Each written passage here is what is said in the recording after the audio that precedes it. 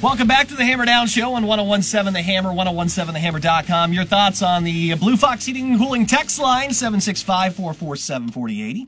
Let's go over to our Hammerhead hotline, bring in Sam King, Lafayette Journal and Courier.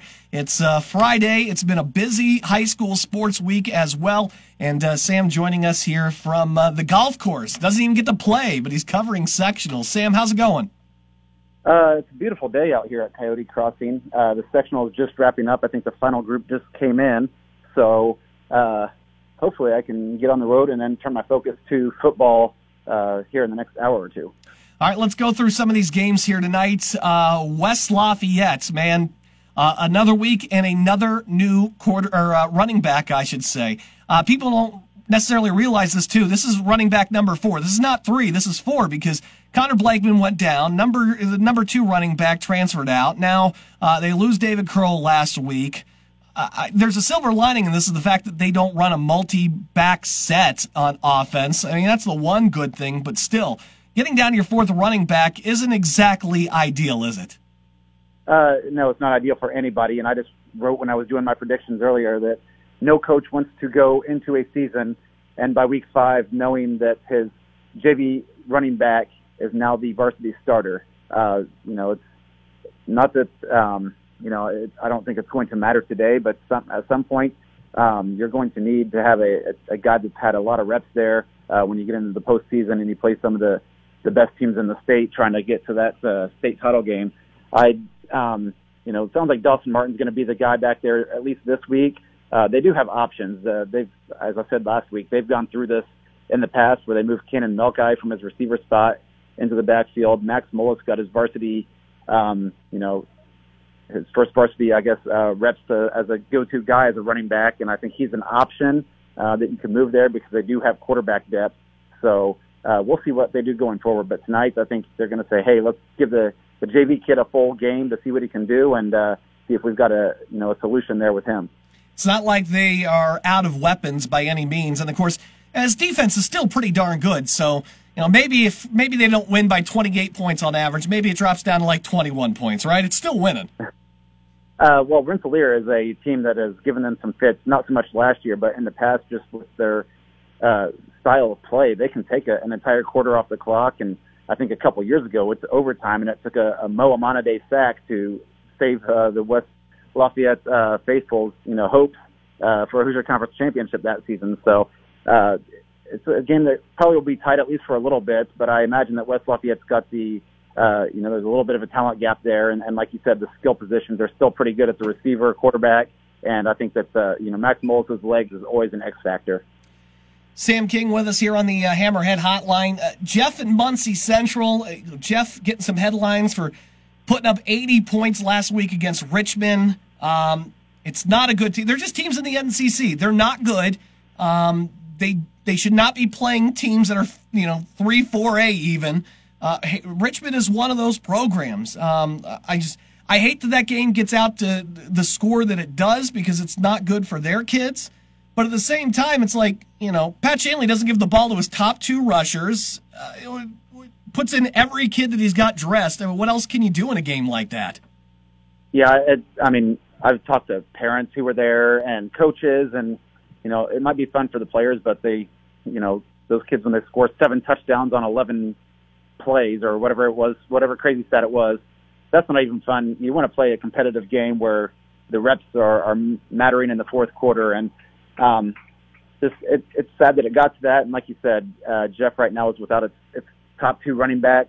Don't know when those guys are going to come back, but they did everything they could. They asked for a running clock, I understand, in the second quarter last week, and Richmond said, no, we're not going to do that. Well, okay, you kind of ask for what you get then if that's the case. It's sad that, negative publicity kind of comes out of an 80-0 game when you see the score and you think it's running up, but it was out of hand after, midway through the second quarter. You knew this is a game that we just need to get on the bus and keep everybody healthy and send Richmond packing and move on to next week. But, the good thing, the silver lining that does come out of this is everybody that dresses on your roster gets to play in that game, get a little bit of reps on a Friday night, because you never know when, look at West Lafayette's situation. When you have a guy that goes down and you suddenly have to thrust a kid who's never played a varsity game into the Friday Night Lights. And, so having those reps probably eases that a little bit if you get to an unfortunate circumstance like that. I would say more of the same tonight against Muncie Central. I know Muncie Central maybe has a playmaker or two, but they're just they're out. Jeff's outclassing them. I mean, it's going to be more of the same tonight, right? Yeah. Well, I saw Muncie Central play at McCutcheon two weeks ago, I believe, and the quarterback is decent. He doesn't have a whole lot of time to sit back there and pick his weapons, but there was one receiver in particular that when he got the ball to, that kid made plays, and I think the running back is pretty good. It's just that Jeff is going to dominate this game in the trenches, and then the skill positions are, just Jeff is a few notches above and probably going to have its way. I imagine this is going to be a running clock come second or third quarter. All right, Sam, let's go out to Harrison, where it's the Anderson coming into town. Anderson coming off 2 straight wins, but again against Richmond and Marion, just 2 of the worst teams in the conference, and 2 of the lowest Sagarin rating teams in the state as well. They're not very good. Harrison kind of in the same boat as Jeff is. They want to go out there and get some reps, but how long how long is Ben Henderson really going to be able to be out there? Ethan Pop and Carter Canoy. I mean, they're just they'll get a quarter and a half of work and probably have to call it a night, right? Yeah, and you look at the schedule coming up. Harrison plays Richmond and I believe Tech still. Also you have Lafayette Jeff in there, which will be a good test. But I just hate these games, and I'm actually going to be at that game tonight, mostly because I've got to write a golf story and a football story and then take care of some photo stuff, and the workload is big, and I want a game that's going to be over by halftime that I don't have to do a whole lot of thinking and stuff. So that's maybe selfish reasons, but yeah. Harrison is a mile down the street from my house, and I can get home quickly and hopefully get some things done, in a timely fashion tonight because of this. So it's going to be over quick. I imagine that, Harrison's offense is just getting better and better every single week. The defense, I think, is the best in this area. Really just shutting down everybody they played. Max Mullis, getting loose on 2 really long runs probably hurts the average a little bit for Harrison. But other than that, they've shut down everybody they've played. And I think that, that's going to be huge going forward, because you start to look, going into this year, I thought Harrison could go 9-0 and then play Decatur Central in the sectional and get pounded. And now I look at what Decatur Central is doing, and Decatur Central can't score, and Harrison's defense is shutting down everybody. And now I'm starting to think, oh man, if those 2 meet in the sectional, look out. Harrison can make a run in this tournament if they keep getting better offensively, which is what you hope to get out of these types of games, is just getting some confidence offensive side of the ball. Sam King with us on the Hammerhead Hotline for the Journal and Courier. Let's go to CC, who's going to go up to Tipton. They've lost 4 of the last 5 against Tipton. You're going to hear my convo with Coach Brian A. coming up next. I had a chance to talk to him this morning, and in the 5 years I've known him, Sam, I don't think I've seen him this worked up about a loss before.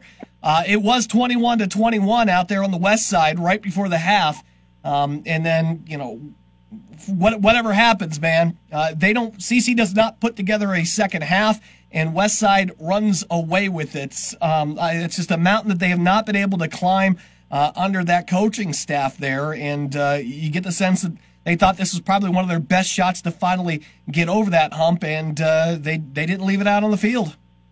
Yeah, and Bryn Robbins had a huge pick 6 that tied the game, and you think, okay, here we go. And Westside had enough time. They go down and score, then they get a field goal right as the half expires, and that's a 10-point gap, and you're thinking, that's tough to come back against West Lafayette on. And then, big play to start the second half. They get a down first and goal at the 3, and Central Catholic throws a pick in the end zone. And unfortunately, that was all she wrote. I was thinking that was going to be competitive until the end, and West Lafayette kind of maybe took advantage of a young quarterback in CC. I think he threw 4 picks. And, obviously being in some situations that he had to try to throw them back into the game. Also, just West Lafayette's really, really good. But I think that Central Catholic felt like that was a winnable game that got away. And now they go to Tipton, a team that's beaten them, I think, 4 times in the last 2 years, because they end up playing in that Week 9 crossover game every year, it seems. So you want to, you need to prove that, hey, we're a better team than last year. You got to beat the teams that were beating you last year. And I think this is a great opportunity to do that. I'm sure I'm sure Brian May said this in your conversation because he says it to me. If we don't win this, it's the start of a losing streak. And yep. I think that going over there and getting a win is huge for confidence and just getting some morale back. And, I think CC really could run the table the rest of the regular season, starting with tonight. But they got to go there and play well. Some of that probably needs to fall on the shoulders of some other players. Baylor Smith clearly is doing his part. He looked like a man against West Lafayette last week.